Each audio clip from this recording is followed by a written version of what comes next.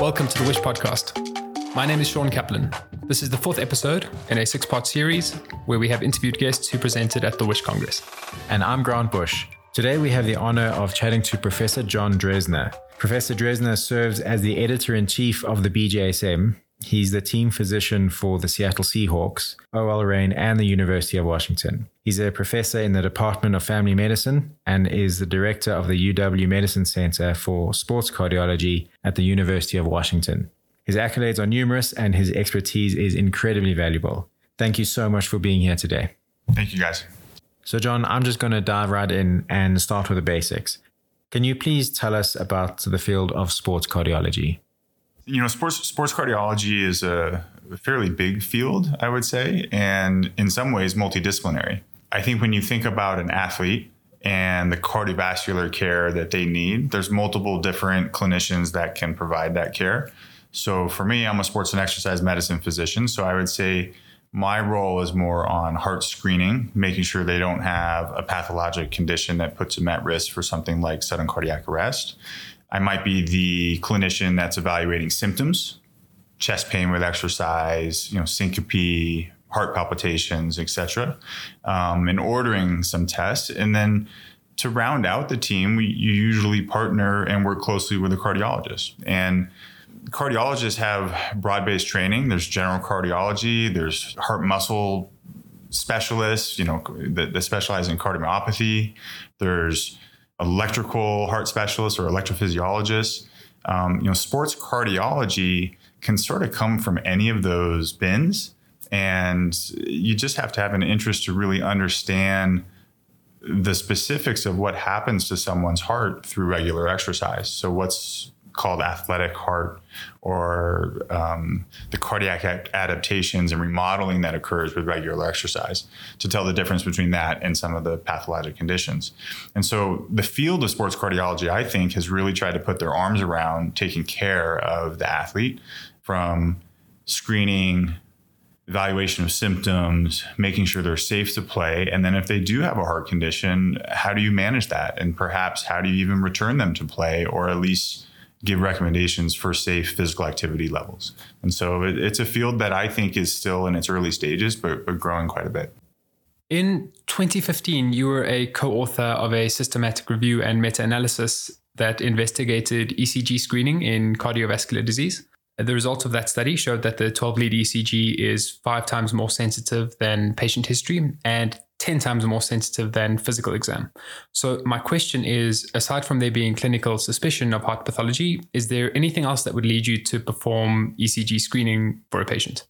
This is a great point to really clarify and discuss. And the lead author in that paper was Kim Harmon, who's a close colleague of mine at the University of Washington in Seattle. She did a great job with that study, really comparing history and physical, which is sort of the standard practice in the US for a sports physical, versus ECG for the detection of heart conditions at risk for sudden death. The goal of sports physicals is early detection of heart conditions that put an athlete at risk for sudden death. Not everyone who has one of those conditions, thankfully, goes on to actually have sudden cardiac arrest, but the goal is very clearly stated. And the beginnings of that evaluation started, 2-3 decades ago. And the idea that, that you could ask athletes questions about, are you having symptoms that might be heart related, such as chest pain when you exercise? Have you passed out during exercise? Do you feel your heart race when it shouldn't? Do you feel more short of breath than you think you should for your level of exertion? Are you more fatigued than your peers, through exercise? Do you have a family history of heart issues or sudden death at a young age? The idea that you could ask those questions and get responses that were accurate, that might lead you down a road towards diagnosis, to me was a important try. It makes sense. I'm glad we tried. The reality is that asking those questions in a screening context is not accurate and really insensitive.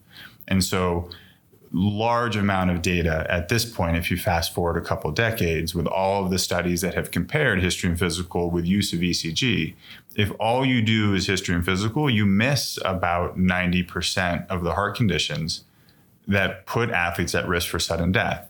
So already you're not doing a very good job if all you're doing is a history and physical.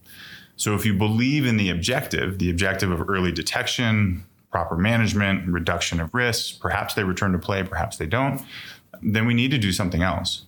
And so the electrocardiogram, or ECG, has been used for a long time in some European countries, specifically Italy.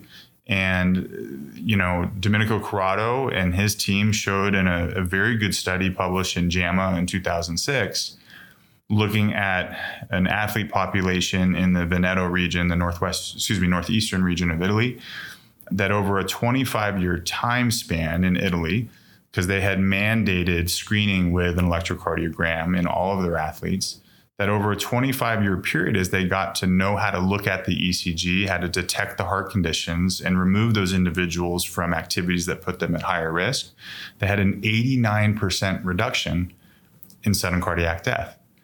And so you have actually good data that when you detect people early, you can limit sudden death, but you really only detect people early when you use tools that are more sensitive than just asking questions.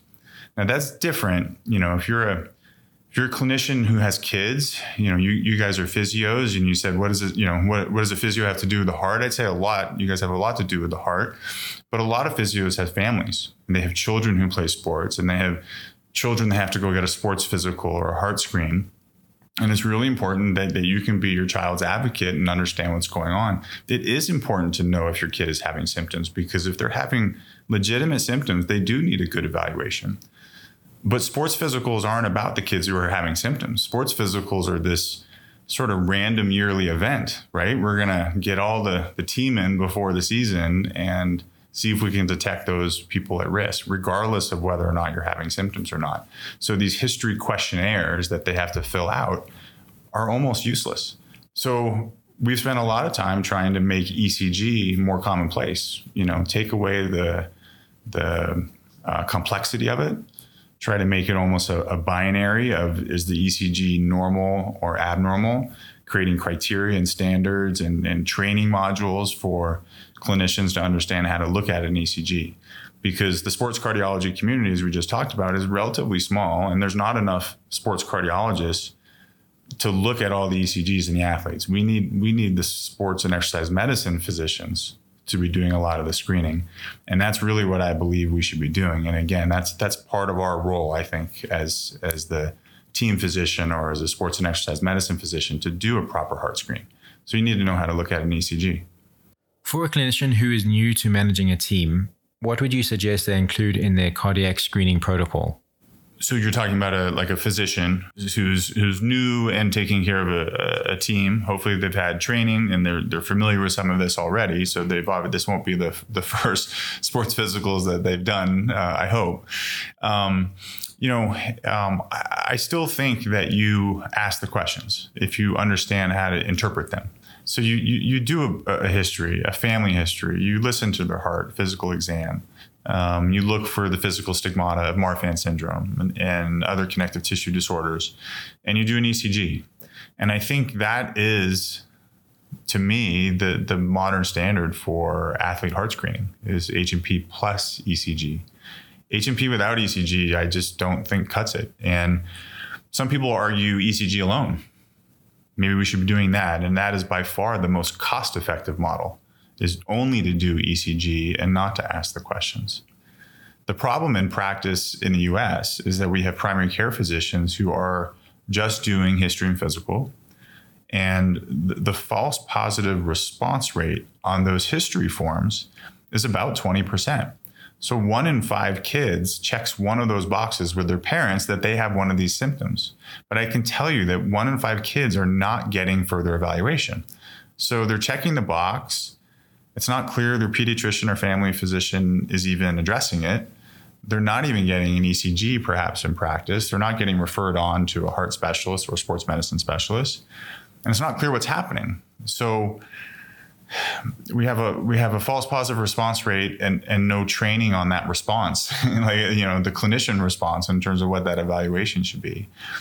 Physical examination, the idea that our stethoscope can identify pathologic heart murmurs, and that as clinicians we can differentiate a pathologic murmur from a physiologic murmur.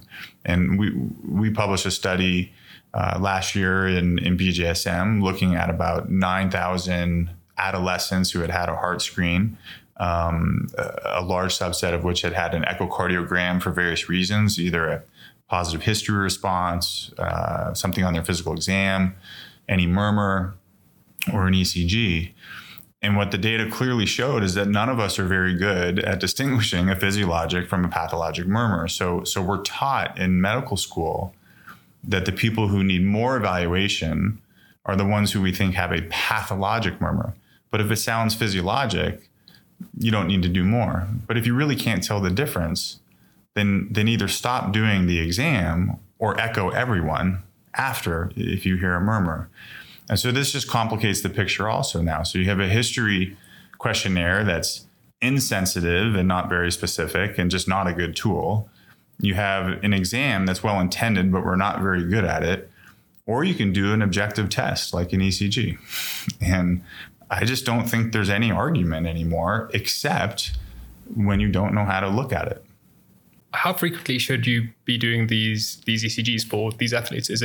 Would it be better to do this all around for every athlete? So when do you start heart screening? If there's unlimited resources, I think you start about age 12 and you do it every 2 years. Once you get to the college and professional ranks, I think there's enough resources that you're probably doing it every year. And in some ways, it's easier to keep track logistically of the athletes to know that they're getting a heart screen every year and not every other year. When you're young, one screen is not enough. And there's actually been some recent studies that show, so if you get a heart screen, let's say when you're 14 or when you're 16, you can still go on to develop a heart condition later. So your screen when you're 18 or 20 or 22 might finally be abnormal.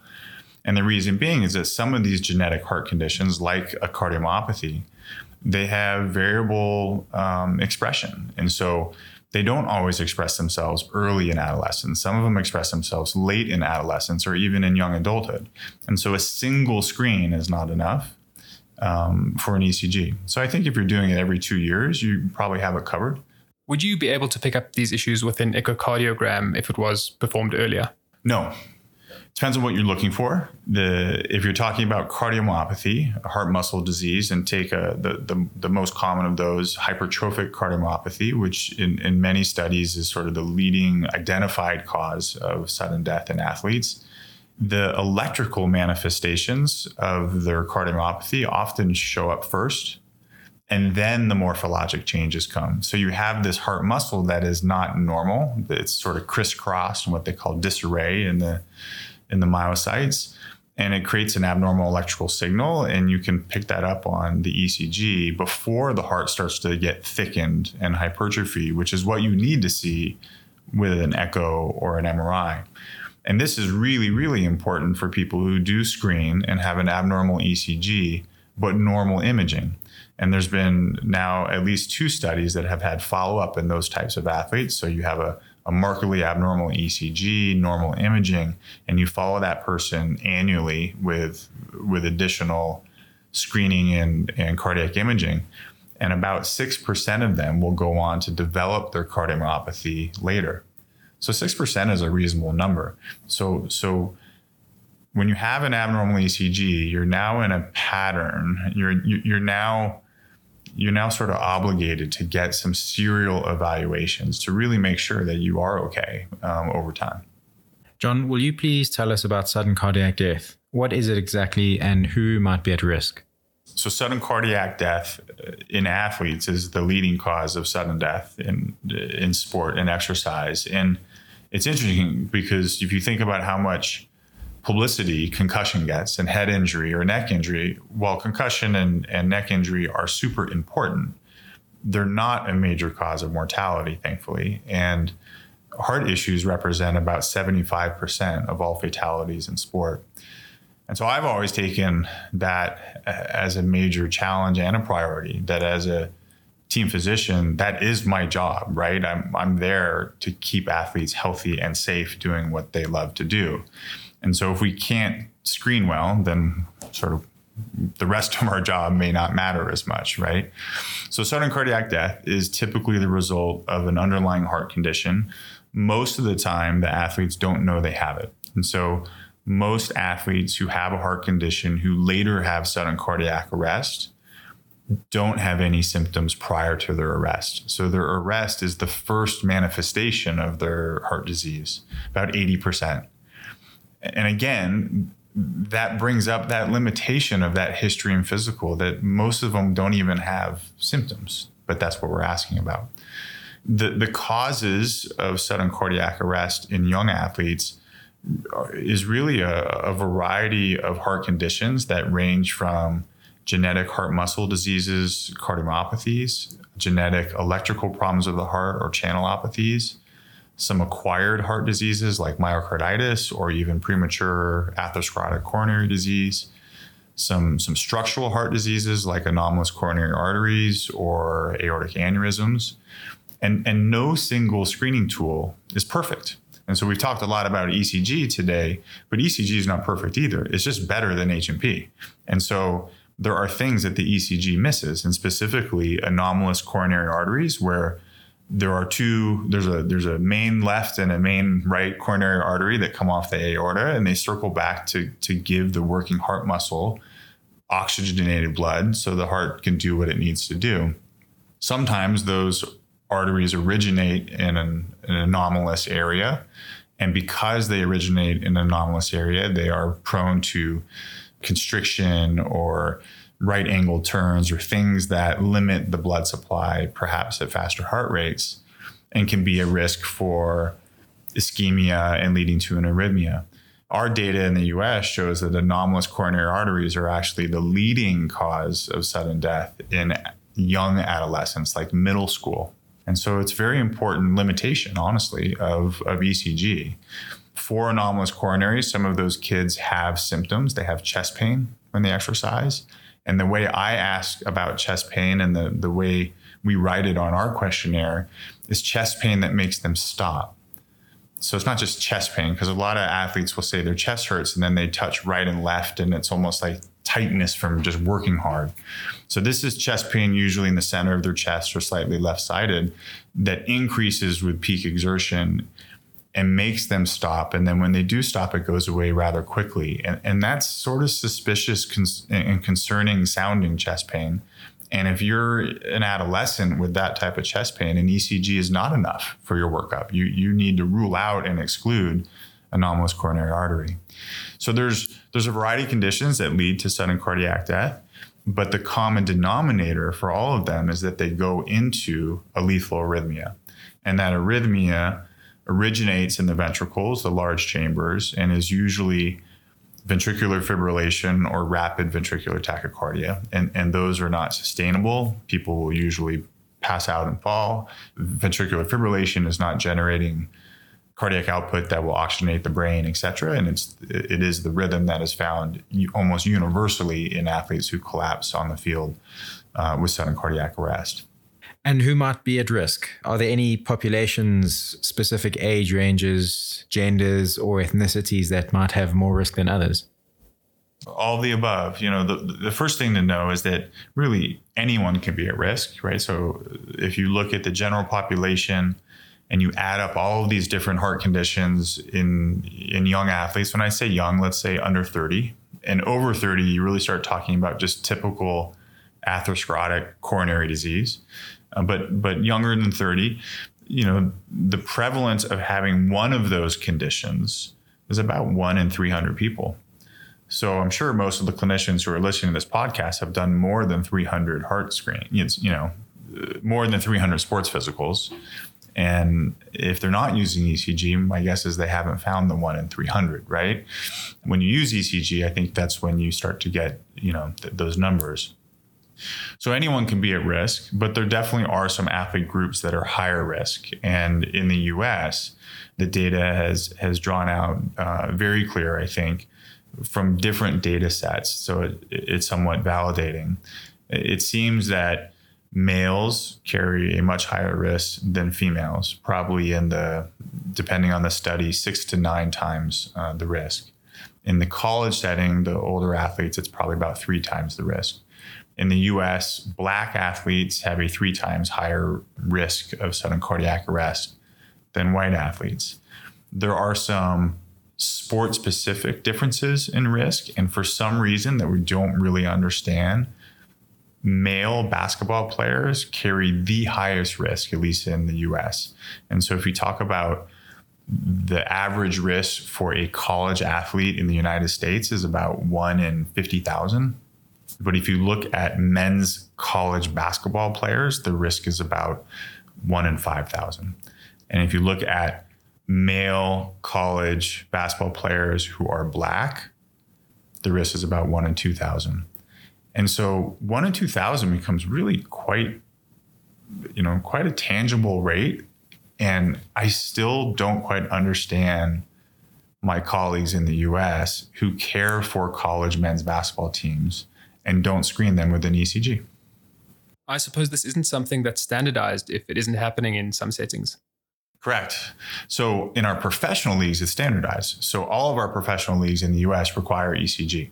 So that's our American Football League, the NFL, the NHL with hockey, MLB with baseball, MLS, soccer, the National Women's Soccer League, I'm pretty sure the WNBA, the NBA, they all require ECG. Some require even more than that. When you get down to the college ranks, it's really per the institution. And some of that is resource dependent. So if you look at basically the biggest colleges with, let's say, the biggest sports programs that make the most money and have the most resources, probably about 75% of them are screening with ECG. So to me, that's a really good thing. But as it trickles down to smaller universities, Division II, Division III universities, et cetera, heart screening with an ECG is just not as common.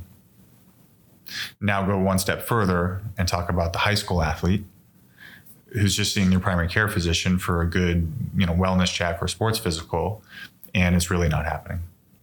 But if anything were to happen, you're more likely to be attended to at a high school than at a club. Yes, based on, so that's the management part of cardiac arrest, that if you have a cardiac arrest in the school setting, hopefully they have an emergency action plan that they can activate and carry out. And the survival rate is better than if you're just in like a club recreational program or even a elite club level without necessarily a good emergency plan. But our adolescents are at risk. And I think we've been screening now, let's say for 30 years. And I don't think we put any dent in the rate of sudden cardiac arrest. But what we have done is we have clearly improved the survival from sudden cardiac arrest, which is terrific. And that's all about emergency planning and availability of AEDs. Can sudden cardiac death occur without any underlying pathology?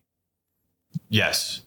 And so can sudden cardiac death happen without identifying why it happened? And that can happen both in people who survive and people who die. And so let's take the group that actually died, and they go through a rigorous autopsy, cardiovascular pathologists, microscopic and histologic examination, even genetic testing, and it's all negative. And what that's called is autopsy negative sudden unexplained death. And that actually represents a reasonable proportion of all sudden death in athletes. And what it represents to me is that we just don't have all the answers. We don't know why they all have cardiac arrest. They probably have something going on. We just don't know how to diagnose it, and we missed it.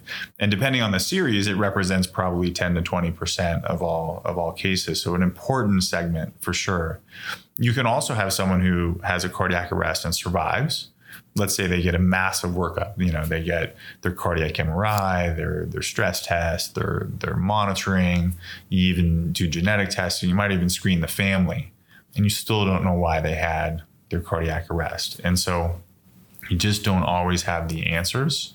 And so, yes, you can have sort of a negative workup or an autopsy negative case if it was a fatality. We've just surpassed 2 years of the COVID-19 pandemic. Initially, we knew very little, and we've learned more as time goes on and new evidence comes to light. How have COVID infections affected athletes, and what cardiac complications can we see now that have potentially arisen post-infection? Yeah, really, really good question and an important topic to cover right now. When the pandemic first hit, there seemed to be a high proportion of hospitalized patients who were having cardiac injury.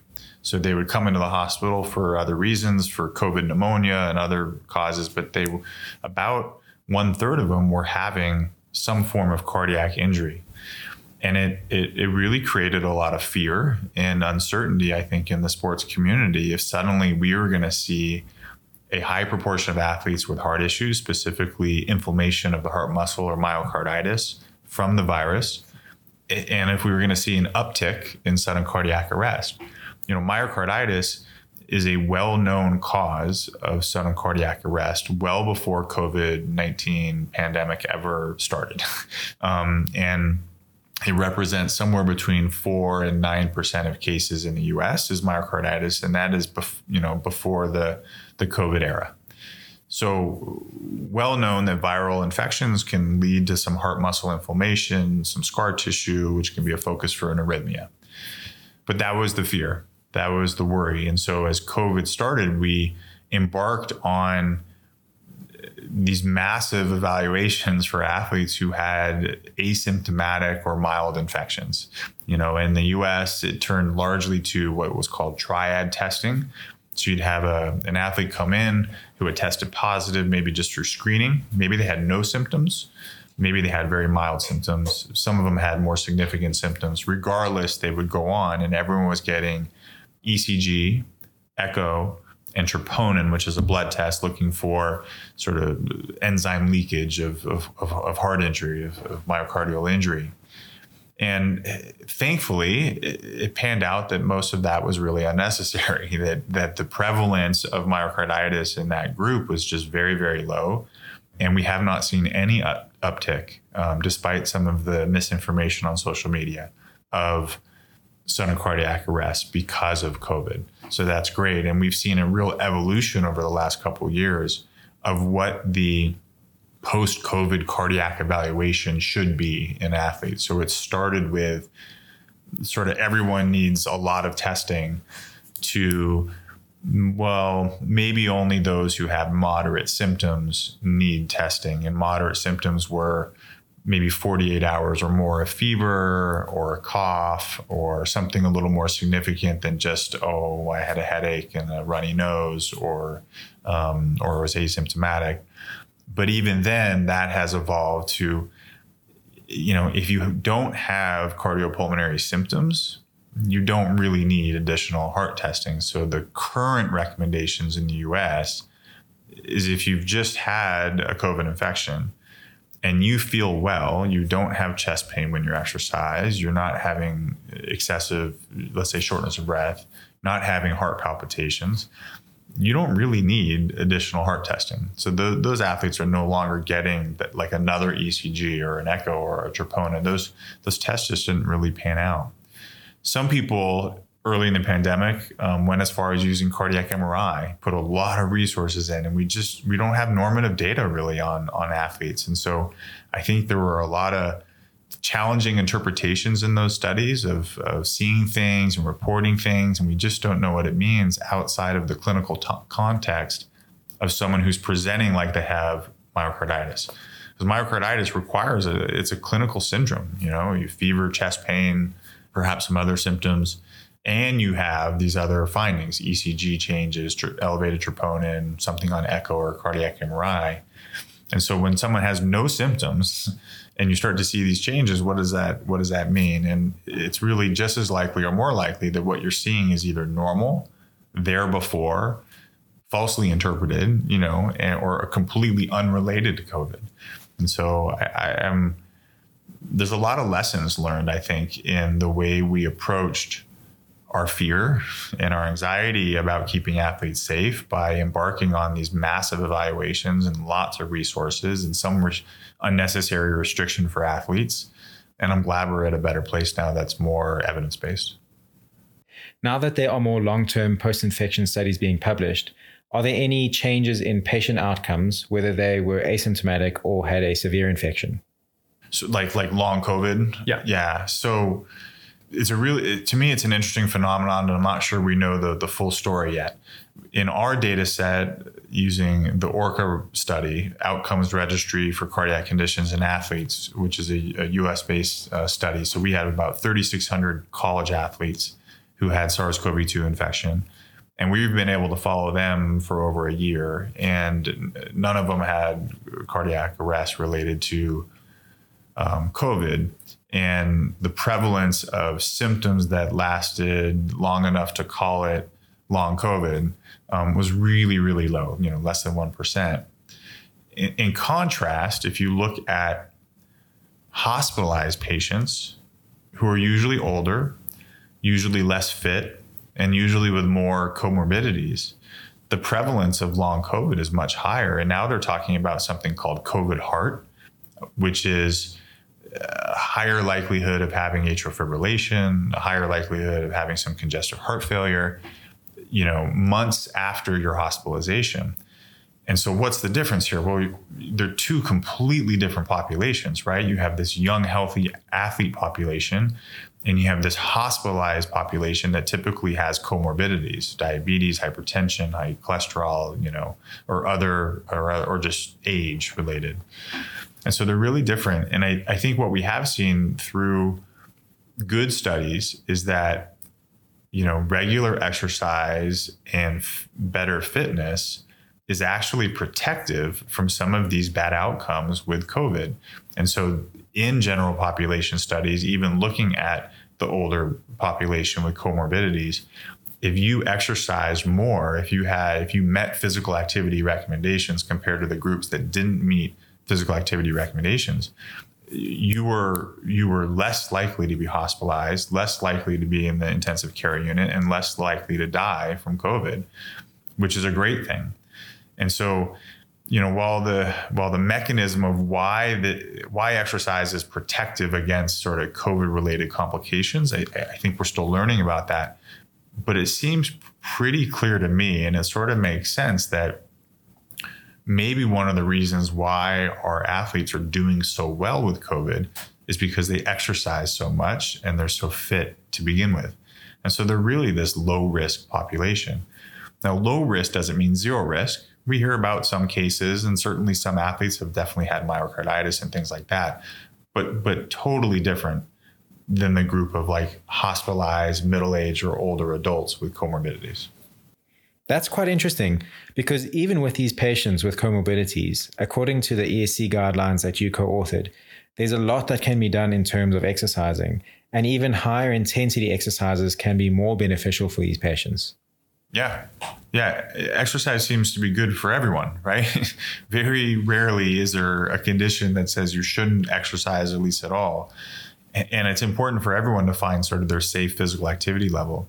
So no doubt, getting your physical activity, getting your exercise is helpful for you with a variety of health benefits: lower rates of cardiovascular disease, lower rates of all-cause mortality, lower rates of some particular cancers, better mental health, more resilient, less prone to depression, things like that.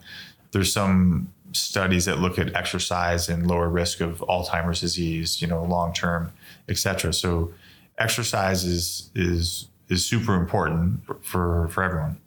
There was another recent study that looked at the benefits of resistance training, where the results showed that the resistance training performed twice a week reduces the risk of all-cause mortality, regardless of... Independent of aerobic training. Yeah. Yes, absolutely. And that's good to know. And there was already some data suggesting that. And I think since the WHO guidelines have come out, at the end of 2019, since they're, because their new guidelines suggest that everyone should be doing some sort of resistance training a couple times a week. Now there's more robust data that has sort of separated the joint associations between the aerobic part of physical activity and the resistance training part of exercise. And there's added benefit. And so that's good to know. So you do want to mix it up.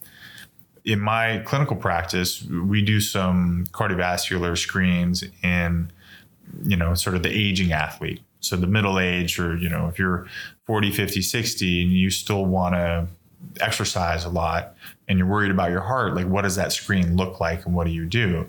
And we use a coronary artery calcium score and standard sort of lab tests and ECG, et cetera, to put together our risk assessment. But one thing I always tell them is that, all of these people who are generally active or sort of the aging athlete, they're meeting physical activity guidelines, but there's actually some additional benefit based on fitness. So if you look at cardiorespiratory fitness, so not how much are you exercising, but how good a shape are you in, those with higher cardiorespiratory fitness also have lower all-cause mortality.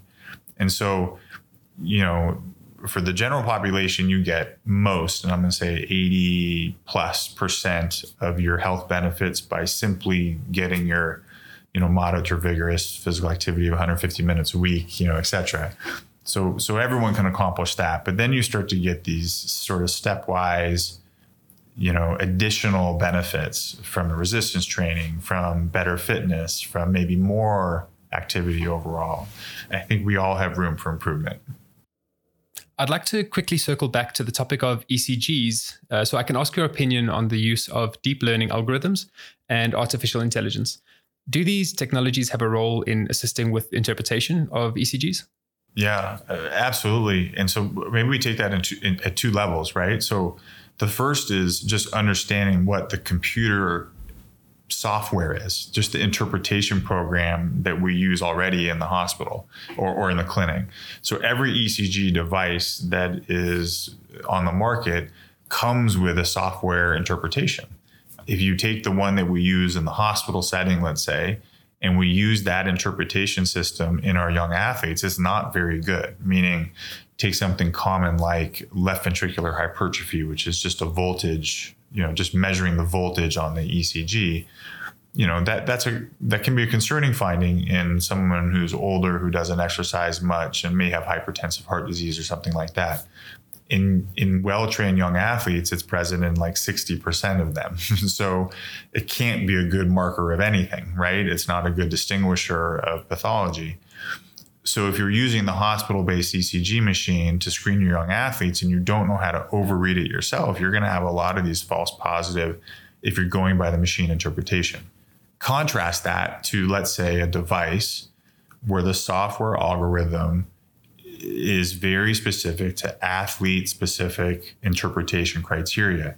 So in the US, there's actually one device on the market from Cardiac Insight. It's called Cardia 2020. And it basically has taken the international criteria and put it in their software program. And so, I love the Cardia device because it really acts as a second set of eyes. And it is better than most community physicians and cardiologists who don't necessarily go by a standardized criteria set for interpreting an athlete's ECG. And the false positive rate using Cardia is really quite low. And so it can be super helpful to have a machine that's programmed to give you an accurate interpretation in the context of how you're using it. And that's really important.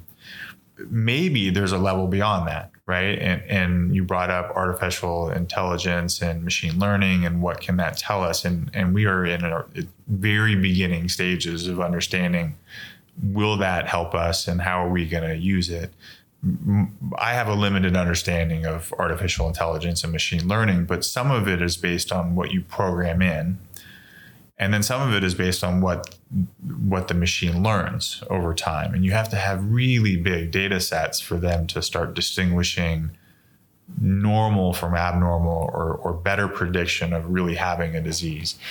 Within the young athlete context, the only study population that I'm truly aware of is using machine learning to look at patients with hypertrophic cardiomyopathy and giving a better prediction if they really have the disease or not. And they're starting to look at that interpretation in just the context of just young athletes who are healthy and don't necessarily have hypertrophic cardiomyopathy. So it makes complete sense to me that a machine should be able to interpret an ECG more accurately and more consistently than humans. And so I hope, and I don't know when, but I absolutely hope that at some point it is automated and validated and super accurate, and that would benefit everyone. But right now, we have only one device on the market that I'm aware of that has an accurate interpretation. We have standardized criteria that I hope clinicians can learn, but it does take some training and then some experience with it. And I think that's part of what has sort of limited the infrastructure to just make it more available. I think it was the Apple Watch that recently had a pretty substantial data set that showed some decent accuracy at detecting atrial fibrillation. So there's another wearable that is quite accessible, though not quite at the standard of a specialist physician. Yeah, and I think some of our wearables, watches or other wearable devices can be accurate for the rhythm. So atrial fibrillation or palpitations, I've had some runners come in who show me their wearables, and yeah, it looks like they have a supraventricular tachycardia, or you can see the on and off point of their arrhythmia. It doesn't always tell you exactly what it is, but it can confirm that, yes, it looks like you're having an arrhythmia. When you do a 12-lead ECG in a young athlete, it's totally different. And I don't think the wearables at this point have any role in sort of screening the young athlete heart. But they certainly seem to have a detection role in picking up some of these arrhythmias in older athletes or older persons. Professor John Dresner, thank you so much for your time today. If listeners wanted to hear more from you, or if they wanted to follow you on social media, where should they look? A couple things. If listeners have a question and they wanted to email me, they can email me. It's just jdrezner, JDREZNER @uw.edu. On Twitter, it's @DresnerJohn, JON. Or they could look at our website, uwsportscardiology.org.